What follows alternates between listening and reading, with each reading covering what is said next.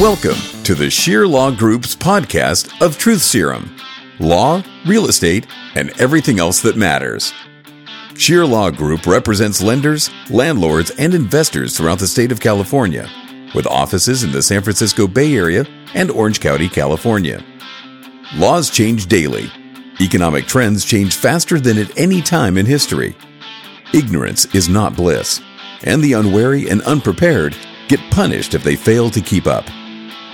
If you want insightful information on issues of interest to the real estate lender, landlord, or investor, you've come to the right place. Add on some colorful commentary on everything else that matters, and you're now ready for Truth Serum with your host, Spencer Shear. Get into my time machine, blasting back to the past to see who I used to be. Get into my time machine. The fall of the crypto king FTX exchange may be the beginning of the end of rampant speculation in cryptocurrencies.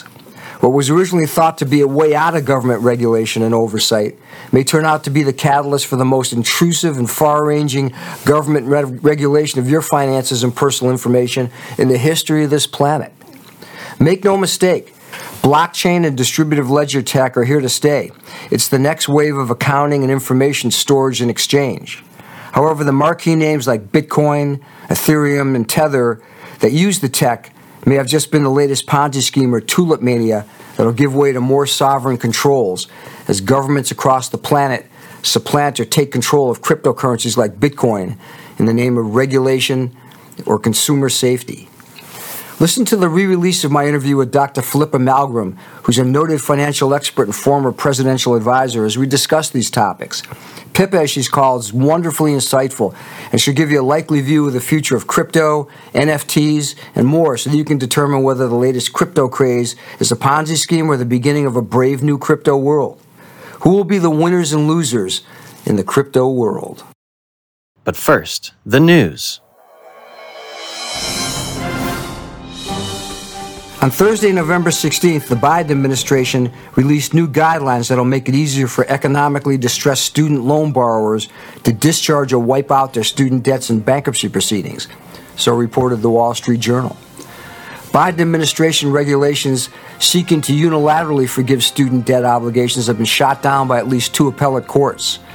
Now, the Justice Department and the Education Department are issuing long-awaited guidelines that set specific requirements for borrowers to prove that they really are experiencing economic distress, as opposed to the prior proposals to have the federal government examine an applicant's financial circumstances and determine the hardship. Under the proposed regulations, the Justice Department will also assess whether the borrower's present inability to pay will likely persist in the future, and they'll take into account factors like retirement age, disability, long-term unemployment, or if the borrower didn't finish their degree. Many people who paid their student loans are furious with this approach, and many believe that the universities who receive the benefit of all this federal aid, and in many instances issued worthless degrees, that they should be the ones to provide or contribute to any relief. Stay tuned. Crypto king FTX has filed bankruptcy, and its investors will suffer massive losses. John J. Ray, the new FTX rep in bankruptcy, who has previously helped oversee some of the biggest bankruptcies ever, including Enron, said he's never seen anything as bad in 40 years of restructuring firms. In a nutshell, FTX commingled investor funds with its principal's own investment funds, and they engaged in rampant speculation in the crypto market, and they lost their shirts and the shirts of their investors when the crypto market went into the tank. It's reminiscent of the runs on the bank in the 1930s, early 1930s. One day the depositors woke up and they found they couldn't get their money out of the bank, just like FTX. Lawmakers are calling for more oversight, and the Securities and Exchange Commission and the Justice Department are investigating. FTX's bankruptcy filing lists more than 1 million creditors. In addition to people who use the platform to store their cryptocurrency investments and investors who back the company directly, numerous funds and crypto startups had assets that were locked up there, and this has and it will send shockwaves through the entire crypto world. And this just in. Think of the acronym CBDC, which stands for Central Bank Digital Currency. You'll hear a lot more of it in the future. About 2 weeks ago, 10 banks started a participatory project in conjunction with the Fed to towards implementing what will likely be the digital dollar of the future. China's already done that with the digital yuan. And again, stay tuned for my interview with Pippa Malmgren. She'll give you an idea of what's really going to happen. Now join me as we revisit an almost prescient interview I conducted on the subject with Dr. Philippa Malmgren in October of 2021. The subjects we discussed then could well be the headlines for today.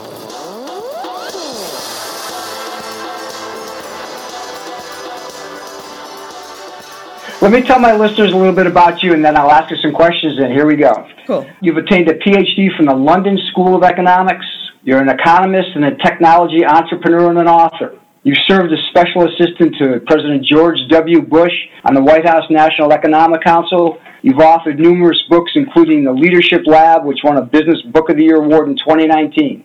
You're best known as Pippa. I'm going to call you Pippa unless you tell me not to, so welcome to Truth Serum, Pippa Malmgren. Thank you so much. You wrote a book in 2015 called Signals, and the title is How Everyday Science Can Help Us Navigate the World's Turbulent Economy. And one theme I got out of it is you basically juxtaposed dictatorial economies that tax their subjects into submission versus the Western economies where the taxing is unpopular, but they do it indirectly through quantitative easing, which is really just an indirect tax. So you wrote that book back in 2016. How much worse is the problem now? And in your opinion, what's the likely result of massive worldwide QE? Yeah, oh gosh, that's a big question. Well, yeah, I predicted it, and it's intensified, and it's not going away. I don't think that central bankers are going to take it away. And it has changed the landscape of the world economy. I mean, arguably every single thing is in a bubble these days. And it's actually, I think, helped create this new financial technology around blockchain and crypto. And even governments are now thinking about, if not actively creating sovereign digital money, which is ironic. They themselves are moving away from their own fiat currency into new structures of finance. So it persists. The problem is, how do you get out of it? And the answer is nobody knows how you get out of it. Let me ask, that's an interesting point, because I remember even a little bit of background. I heard you on Macro Voices. You were using the stories of tally sticks. You remember that? And how there's seminal changes in how finance works. You want to give the tally stick story? Because I'm wondering if you think this is another seminal transition. I do. So this is the thing. When we think about money, we think of it as this sort of permanent, universal thing.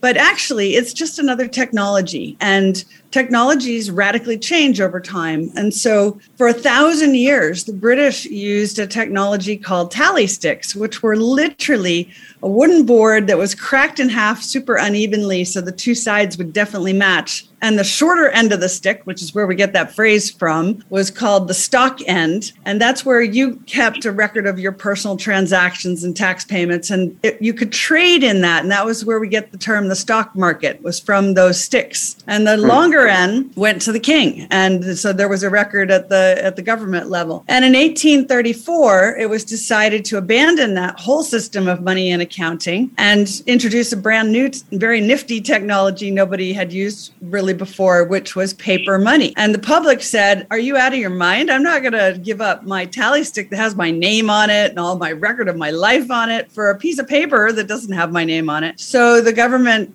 they basically went house to house and confiscated the tally sticks and took them to Parliament and burned them. And they miscalculated how much heat would be thrown off by the burning of the tally sticks. And that's what burned Parliament down in 1834. It was literally the destruction of the system of money and accounting and the creation of a new one. And I think today we are moving from paper money to digital money. And that transition is just as dramatic. It involves a brand new system of accounting, which will be fundamentally blockchain. And it's just, there's no smoke this time. Good. Now, fascinating story. So let's get into that a little bit. Let's dig into blockchain and distributed ledger technology. So let me set something, at least for the audience, and you can elaborate on it. People look at Bitcoin as if that is blockchain.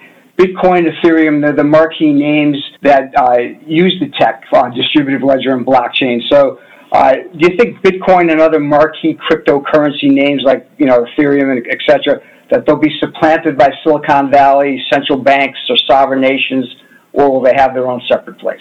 So bottom line is, now that the Chinese have introduced a sovereign digital currency, which is known as the DCEP, the DCEP, and it's gaining traction, other governments are going, wait a minute, we should catch up with that, because they've realized that it's not actually money in one sense. It's kind of just a surveillance system that looks like money. And so it allows government to track not just all your transactions, but connect it to all the data that you're throwing off, whether it's on your mobile phone or on your search engines or whatever. It creates a kind of grid of information. And so right now, the US has JP Morgan doing a sort of trial practice run with a sovereign digital currency, which I think will be the foundation for a digital dollar. The British are looking at the so-called Britcoin.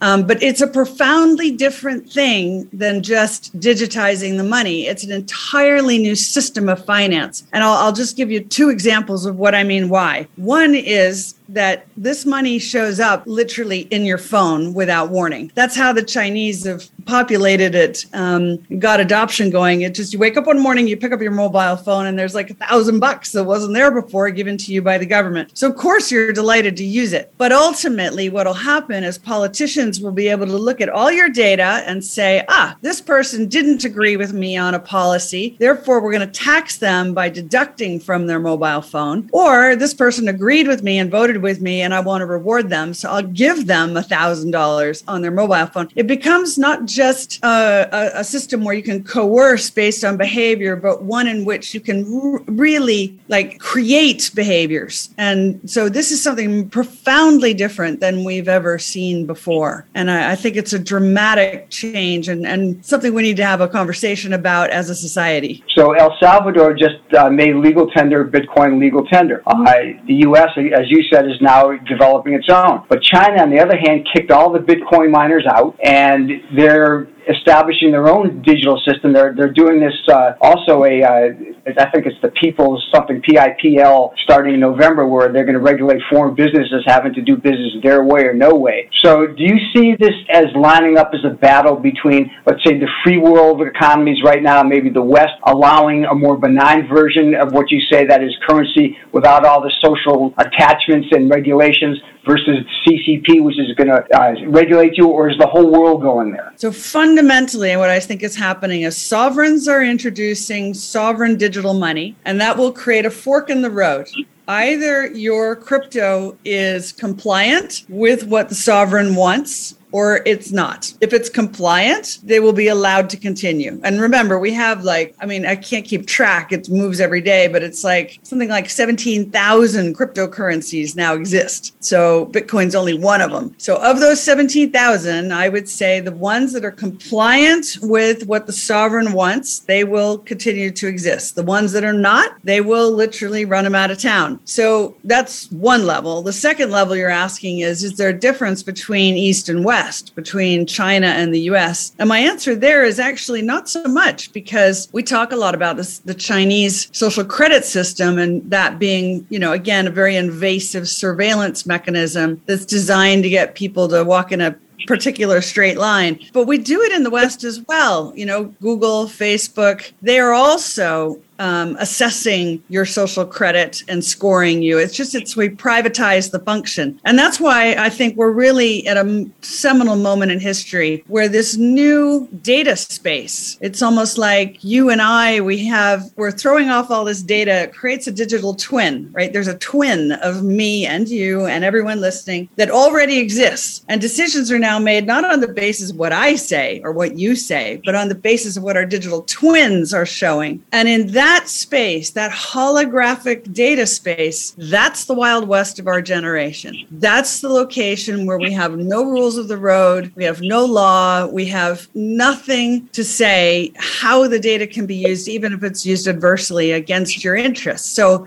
this is something that's super important. And I think a lot of people in the crypto space, they're just like, well, I'll just exit this whole thing. But you can't exit the data space. It's just there. You're still in it. You're even more actively in it than you know, because your digital twin knows more than you do. Hotel California, you can get in, but you can never leave.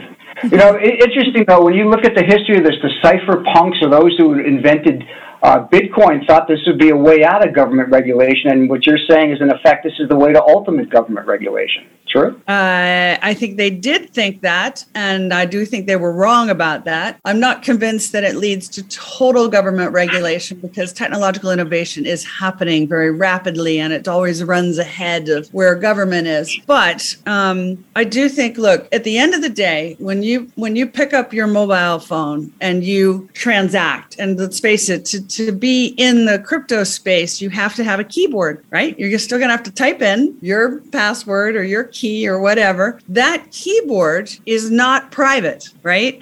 At the end of the day, anything that you type is knowable, particularly by government. So this idea that you could just escape, and be off the grid, it doesn't actually work. That's why I know it sounds like a joke, but I always say, the only person who won't remember your password is you, right? Your password will be known to the authorities, in my opinion, in this high-tech world. There's no way around that.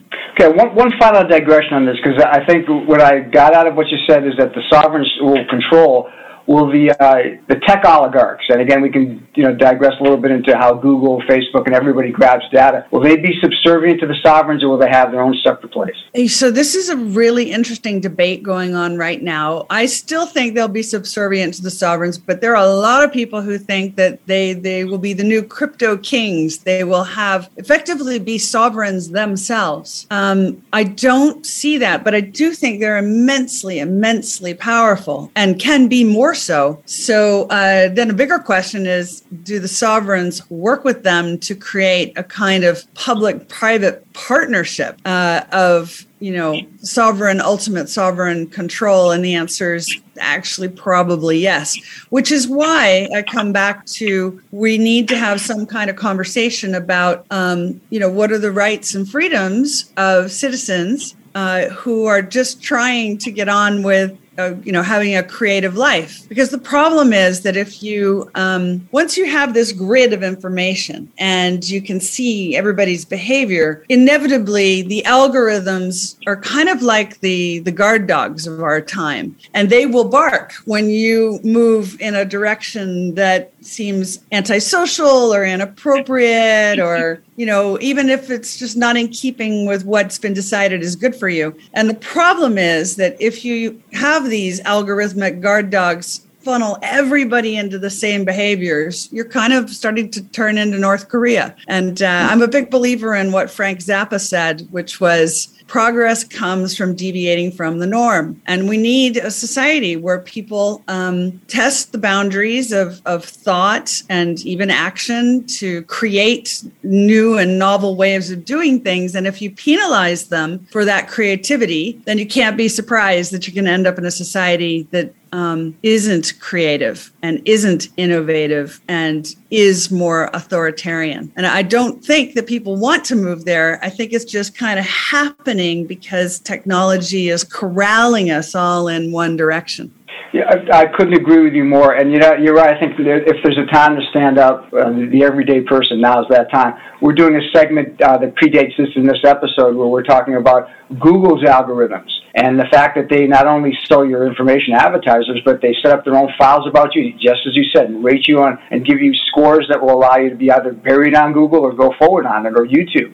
No one elected them. Yeah, that's true. And I think it goes really even deeper than that. The data is sufficiently deep that the system can know when you're going to have a heart attack. Because literally, if you carry a mobile phone in your pocket, the phone is tracking how you walk. And how you walk is actually a very good indicator of whether a heart attack is coming. And so the data can start to indicate. Now, it may be a very good thing, and you want to know when that's happening, and that is actually a blessing. There are other people who don't want to know that a heart attack is coming, right? We're all different how we handle that kind of information. Eric Schmidt, I remember, once said at Google that he could save a huge number of lives every year if we were simply permitted at Google to send you a message saying you are about to have a heart attack. Get yourself to a hospital. But it's more about how decisions are made. And I think the one that I found kind of most challenging to think about is banks increasingly can track a married couple, and they can see when a divorce is coming way before the couple themselves see it coming. And often what they'll do nowadays is draw down the credit limit of the lower earning partner in anticipation of a coming financial event, a negative financial event. Often that's the female. And so then let's say she realizes she's getting divorced, and like most people might start ordering Ben & Jerry's ice cream on Uber Eats at midnight, right? But the problem is she uses her MasterCard, and both Uber Eats and MasterCard now have deals with Google. They send that information. That's auctioned off on the net. And so when she goes to apply for a job, which she now needs, it shows up because the HR departments are buying the same data, and they're doing a personality check on you. And what they see is this person is not emotionally stable. They are going through a divorce, and it's evident from the fact that they're eating Ben & Jerry's ice cream at midnight. Now, the reality is this is a terrible prejudgment about whether a person is competent for a job. But the reality is that more and more, these are the kinds of decisions that it is going, your behavior shopping, buying Ben & Jerry's is going to affect whether or not you're eligible for jobs. And that's what I mean about we don't have a legal framework that is designed to protect a human being and allow them to have Ben & Jerry's at traumatic times in their lives without sacrificing their whole future. That's a wonderful example. That's great. I love that.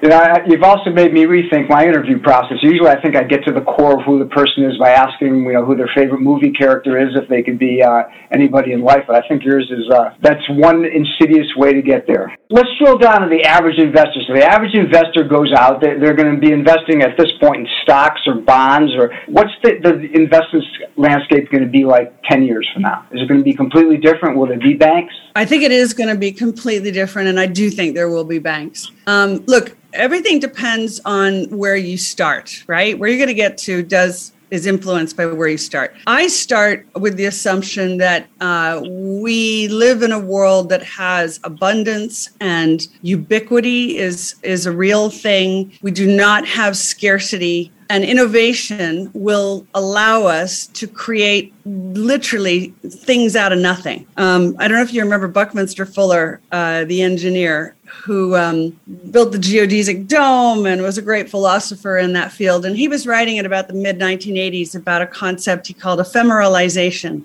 which means you can always do ever more with ever less. And technology facilitates that. And I think that's absolutely true. It's hard for people to get their heads around it and really believe this because we've been so trained that there's scarcity and limited and we have to compete to see who's going to get what. But I think the reality is that virtually every problem can actually be solved. The question is whether we apply our, intellects well enough to it. So I don't see the sort of dark downside of scarcity. I see the unlimited upside of abundance. Within the financial system, I see it even more because I do think that we're moving into this new system, and it's not crypto exclusively. It's also this blockchain technology. And blockchain will look back in history and say it was the Model T of this time. Like it's not going to be the final version. It's clunky, it's slow, it's not very elegant, and we will get much faster versions of blockchain. But what's important is you are going to know through smart contracts what your situation is. And I think and now I'll say something that sounds really dramatic. I think it is dramatic. I think that is it's the introduction of a new level of accounting. We will have gone from single entry accounting, double entry accounting, triple entry accounting. This is quadruple. This is where the data is confirmed. No one can contest it. It is proven in the blockchain what happened, when, and where. And that is the beginning of the end of the need for a corporation. And I do think that the East India Company, which was created 400 years ago, is now reaching its natural limit. And we're going to see human beings coming together to create value, often in totally diverse parts of the world, because you can now work in global teams because of the Zoom revolution. And that combined with smart contracts means you may not need to have a company to do that. And that means no stock market, because if there are no companies, then there's no stocks. And that also means potentially no need for lawyers. like the end of the law firm, because your smart contracts do all the work. There's nothing to contest. And so this is a really radical moment in history where we are, like I said, transitioning from an old system of money and accounting to a radically different one. And I think probably a much better one. And like I said, in 1834, the last time this happened, that set the stage for the biggest period of growth in modern history, the Industrial Revolution. And I'd say it's going to be like that this time, except more. Amazing. I almost had that Google heart attack you said when you're saying that the lawyers aren't going to be needed for contracts. I know. But here, let me do I have a bunch of follow-ups, but that one on that in particular, because I was talking to one of the associates here, I was telling him you said that, and why, let's say you have the perfect accounting system. You don't need anybody to validate what's going on as far as the accounting goes. But what happens if there's a dispute? I mean, somebody argues that you're not adhering to your side of the coin. Your performance isn't what you promised. My performance isn't what's promised. Why don't you need lawyers to enforce contracts then? Well, again, if what you promised will be on the blockchain. So you better see what you promised was these words, and what you got is on the blockchain. This is what we got. So there's no dispute. It's just be a fact. What is the actual fact? I mean, but what if I'm defrauded?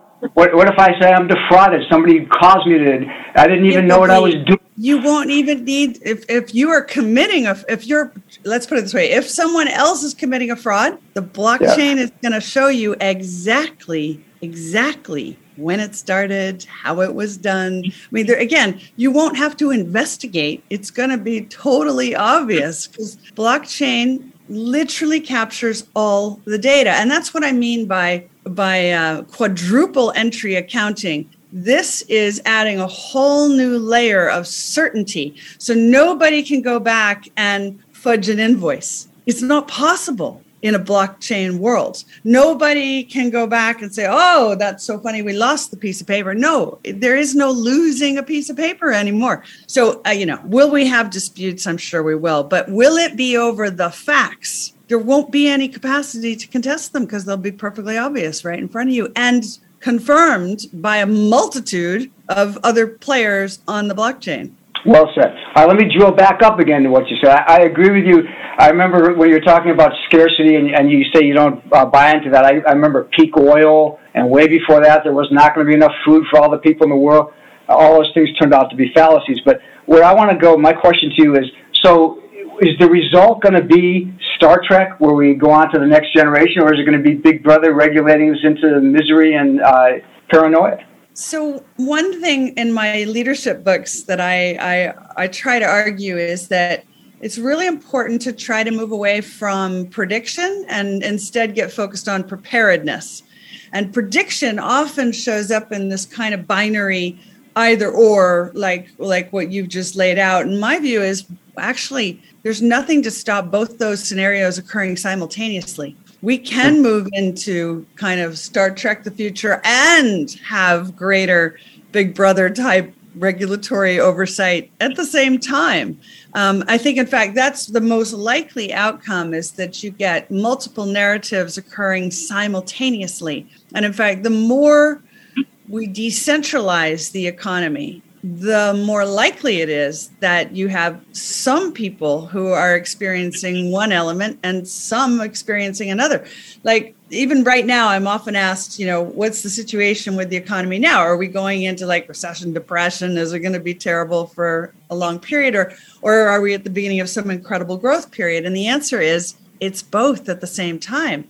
A bit like in the 1920s when you had one group in the population who'd done very well and they were leading a great Gatsby life, drinking champagne. And at the same time, this was the time when a huge number of Americans after the crash lost their jobs and ended up becoming the Okies, right? In the famous novel, The Grapes of Wrath. The Grapes of Wrath and The Great Gatsby are basically about the same period. Both are true simultaneously. So we got to get a lot more comfortable with this idea that you can have multiple narratives occurring simultaneously. Well said.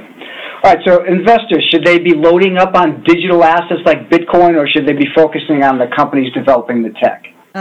So again, maybe it's not binary. Maybe you need to be doing both. And it's not so much, to my mind, about loading up on Bitcoin. I think, look, I don't know if it's true in the States. I'm American, but I've been living in England for a long time. In England, when you go to vacuum, you'll often hear people say, I'm going to hoover the floor, because Hoover was like a brand name that was the most prominent.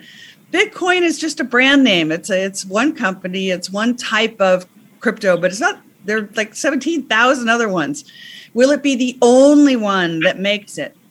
I don't think it will. I think there'll be several. Is it going to be the best because it was the first mover? Not necessarily. And I know this is almost like irreligious. Like I'm probably going to get like hate mail because people are like, no, it's Bitcoin, nothing else. But I'm like, come on, guys, right? It's technological innovation. So yes, Bitcoin is solid. It's got history and some longevity to it, but doesn't mean that it's the only one. And it also doesn't mean that buying Bitcoin is the answer. What's important is to get much more comfortable with digital assets.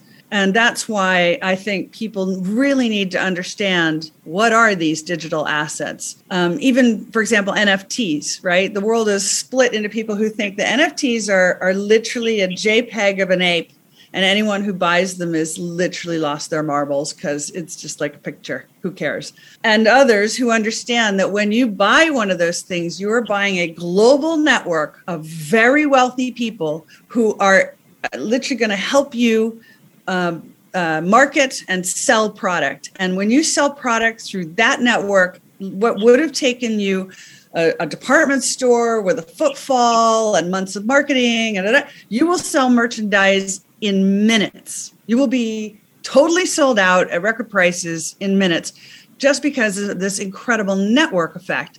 And I don't think people have understood that network effect. So my advice to the audience is start looking at digital assets. Like I just bought my first piece of digital art. It doesn't have it's not a crypto. It's not an NFT. It's just pretty, right? I just bought it because I liked it. And it's really cool. I bought it on Sedition Art, which is a really cool platform for digital art. And I bought it because I wanted to begin my personal journey into the digital space. And I wanted to own something that was an artist, partly because I think artists are the radar of society. It's no surprise to me at all that NFTs begin as artworks. But what's going to come is that your mortgage document is going to be an NFT. The deed to your home is going to be an NFT. That basically these are digital records that have certificates that prove that belongs to you and only you and cannot be replicated by anyone else. On our last episode we did, there was a lady named Krista Kim. She sold a digital house called Mars House for $500,000. Can't live in it, can't visit it, except virtually. But again, someone found enough value in that. And then you're saying the other side of the coin, meaning I can see it from a lawyer's point of view. You know, I have a token that says this is my deed, no one can transfer it. I get that. Why are they the same? I understand how someone might appreciate the Mars House, but is the value really there? Well, what you're talking about is the metaverse. And the metaverse, actually, on one level, it doesn't exist yet. And on another level, it's been around for a long time. And what it is the concept of being in a purely virtual world where you can navigate as a human, but nothing is physically real, but the ownership of assets is very real. And I think that there are going to be addresses and locations. For example, I'm a partner of something called the Monaco Foundry, which is a accelerator for startups. And one of the companies that we're backing is an interesting company called D-World. And they've created a virtual replica of Monaco, which is where they're based. So if I want to go shopping in Monaco, or if I want to duck in to talk to the concierge in the hotel because I'm coming to Monaco, I literally can just go online, and it's not like I send them an email. It's literally I can be talking to the concierge at the hotel in Monaco about, I'm going to be there on Tuesday, and can you help me with this, that? And by the way, is there a good shop nearby? They say, yeah. The shop is 3 doors down, and they're having a huge sale. You literally go 3 doors down in the metaverse and you are in that shop and you are able to transact. So this is definitely coming, and people have to understand that they either will own territory in that space or they won't. And if they don't, they won't be able to operate in. And that includes, by the way, creating your avatar that is going to navigate in that world and creating whatever digital assets. So again, with NFTs, think of it this way. So let's say you have a huge success and you go buy, I don't know, a Ferrari. And so, people think buying a Ferrari and driving around is cool, right? That's why they buy them. Well, what if you also get a Ferrari NFT? And if you're savvy, you go, excellent, I'm going to take my Ferrari into the metaverse and have it there and show it off just like I do in the real world, except that in the real world, I can only have the people who happen to be on the street I'm driving on see it. In the metaverse, the entire world can see it. Like, it's a much bigger audience. Or you say, well, I like the physical one. I really don't care about the metaverse one, and I'll sell it. You can sell that NFT for more than the Ferrari. So now you just got a Ferrari for free. Like, literally, this is a whole new world of value creation. And that's why I say you may not need a stock market to create investable structures. We may be coming into something new where people are trading in these digital assets. And I don't think the government will be able to stop that. The best they can do is regulate it. We can only hope. Thanks for putting the flesh on the skeleton. I appreciate that. Very, very, very well said. I was going to ask real estate transactions. What do you think that in the new world, all handled by digital NFTs, as we discussed? Digital processes. There's a company I was just talking to some people here in Madeira about, which was basically taking your digital twin and creating a digital process that means you can be confirmed for your mortgage in 10 minutes. So no more waiting 28 days, followed by the lawyers exchanging the contract. Like, literally, I mean, what is it that can't be known about you in 10 minutes? Answer: nothing. Everything can be known about you in the data space. So that means your mortgage gets done in that space. The certificate is issued. It is in a format that's blockchain based, so it can't be replicated. It's yours and only yours. It's tied to your identity. Nobody can commit a fraud to take it from you because it's clear who that belongs to. So that's all imminent, definitely. Good. All right, I'm going to start heading for the end, but I want to ask you, in your opinion, two things. First, is the stock market expansion sustainable, or are we heading for trouble, in your opinion? So I do think, and I have argued since the financial crisis, that we're going to see stock market valuations rise really dramatically and far beyond what anyone expects. And that's a combination of things. It's partly that we're in an extraordinary period of innovation and value creation that's genuine. It's partly because the more money governments throw into the system, by definition, the more money is chasing these assets we call stocks. And so they go up. I remember, and now I'm going to really date myself, but I remember I was an economist in Washington, and he wrote a book called Dow 10,000. I was like, oh, that'll never happen. It'll never get to 10,000, right? And then you're like, and again, you keep throwing money at this thing. So I'm like, I don't know where we're going, but it's Dow a lot higher than it ever was in the past because there's so much money in the system. It's got to go somewhere. And finally, I'll say the whole point of record low interest rates and throwing money at the system is to make it incredibly painful for anybody to just sit on their money in the bank. It is designed to cause inflation, and inflation is kicking in, and no one can deny this any longer. It's obvious that it's occurring. And that is an acid that erodes the value of your savings, that forces you to get it out of the bank and put it into anything. Put it into property, put it into the stock market, put it into anything, put it in a startup. And that is what people are doing. And that is what causes the economy to grow again. The problem is once you unleash the inflation genie from the bottle, it's impossible to control where it goes.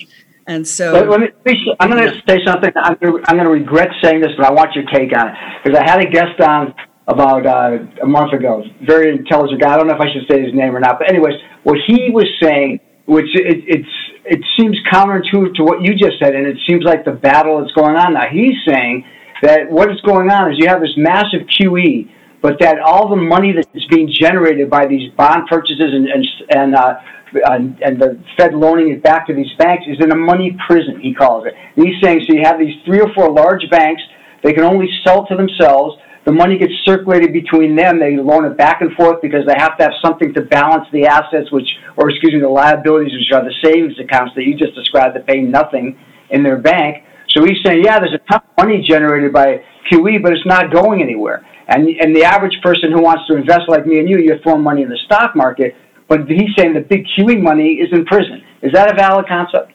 I get what he's saying, and maybe a portion of it is locked in that way, but it's leaking. And a lot of it is being used to lever up and get into risk. Because remember, if I'm a trader and you give me free money at really cheap interest rates, the first thing I want to do is bet that on something really, really risky because it's costless to me, right? So I'm looking for the riskiest thing I can find. Like, why not? Why wouldn't you? And that is what the market is doing. It is looking for really risky bets because what's the downside if it's come to you for free and it's got almost no interest attached to it? So I understand what he's saying, and it's true because banks are not lending in the way they used to in the old days. Frankly, they don't even have the lending officers, so they don't even know how to make a loan, let alone make a loan. So it's not occurring the way it used to. The circulation of money is not occurring the way it used to. But other parts of the financial system are getting financed and funded, and they are finding ways of lending. So these days, if I want to borrow $100 million, you go to almost any hedge fund and they'll be thrilled to lend you $100 million at some, interest rate of like 6-7%.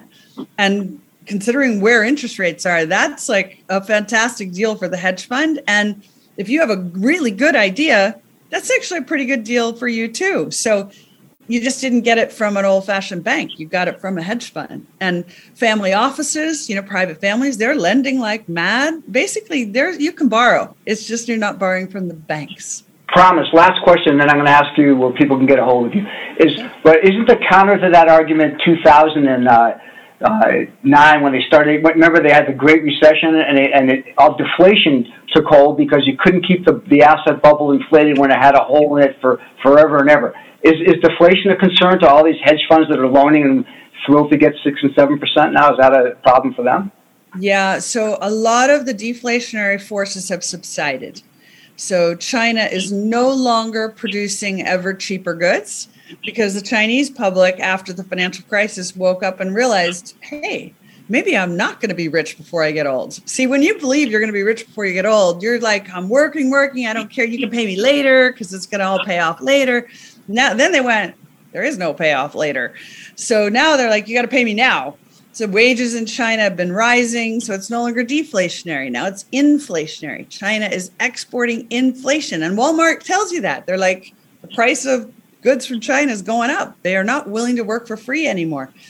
Meanwhile, in the West, we still do have the deflationary force of technological innovation, but I'm not convinced it's occurring at the same speed and magnitude. Look at the cost of buying, back to buying your iPhone. I remember when it used to be, if you were a big user with your telecoms company, they'd pretty much give you the phone for free. Right. These days, everybody is paying the full freight. The thing costs like $700 or $1,000 and you're paying it. That means it's not free anymore. That's not deflationary anymore. And I do think that the way central banks record inflation is heavily maneuvered to hide it because it's in their interest to hide it. That's a whole conversation by itself. And I argued that in my book, Signals. but it doesn't mean it isn't happening. And I think everybody feels like, wait a minute, my rent is going up. The cost of groceries is going up. Like my school fees are going, like name something that isn't going up. The deflationary forces have subsided and the inflationary forces are taken over. I'm so interested in this subject. I think that the rate of change is so quick at this point. People don't see what's coming. It's like a train coming through the tunnel. Have you ever looked at, if you Google the knowledge doubling curve, it's super interesting. So again, that's Buckminster Fuller. And he wrote this book in 85, 86, and he talked about how in the year 1900, the volume of information that a human had to process was doubling every 100 years. In 1945, it's every 25 years. In 1985, it's every year. And the IBM estimate for last year was that it's doubling every 12 hours. Do we have the spiritual and the emotional integrity to be able to weather it is the question. I think the knowledge will certainly get there, but you see it's very volatile. This is it. And that's why everyone feels like, oh, my God, I can't keep up. I can't keep up. But it's true. I have some theories about how humanity is dealing with it. And one of the ways is that people stop reading and instead they start identifying tribes. So they say, I don't have time to read or watch everything, let's say, on CNN, but I totally trust CNN or I totally don't trust CNN.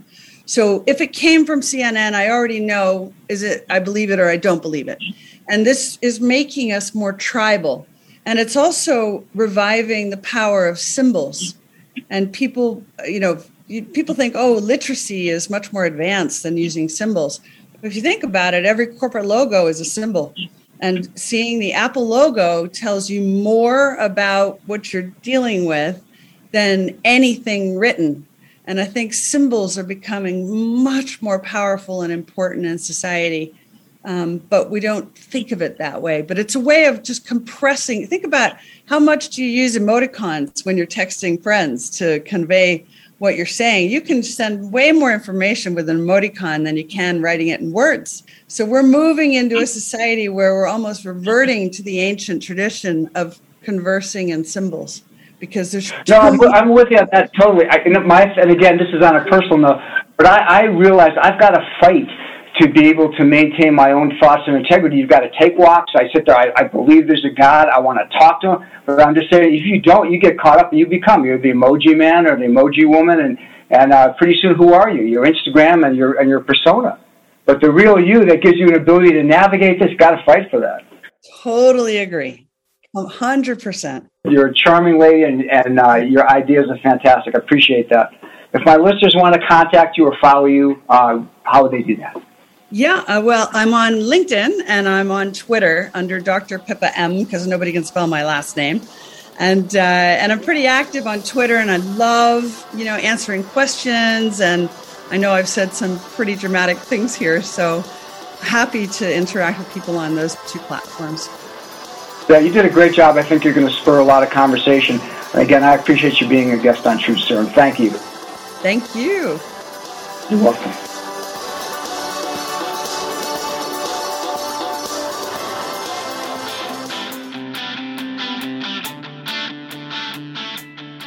Truth Serum wants to thank Heartwood House for becoming a sponsor of the Truth Serum podcast. Heartwood House is a world-class medical detoxification facility that's located in Marin County, California. Alcohol or drug addiction doesn't have to destroy your life or the ones you love. There is hope. For more information about Heartwood House, go to www.heartwooddetox.com. That's www.heartwooddetox.com. Heartwood House, where addiction meets compassion and recovery.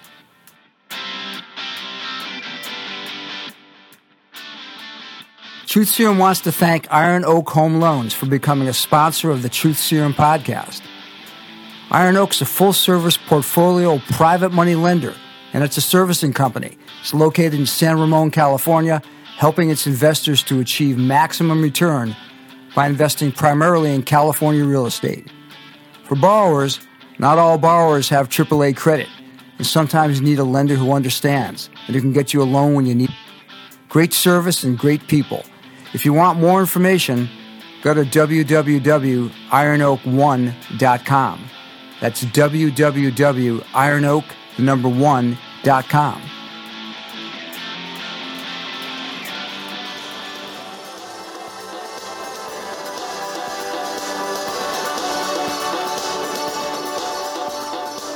Thank you for listening to Sheer Law Group's podcast, Truth Serum, Law, Real Estate, and Everything Else That Matters. For more on the law, go to www.sheerlawgroup.com or contact Spencer or Joshua Sheer. For more info on real estate, see your real estate broker or agent. Don't forget to mow your lawn, trim your hedges, and pay your mortgage.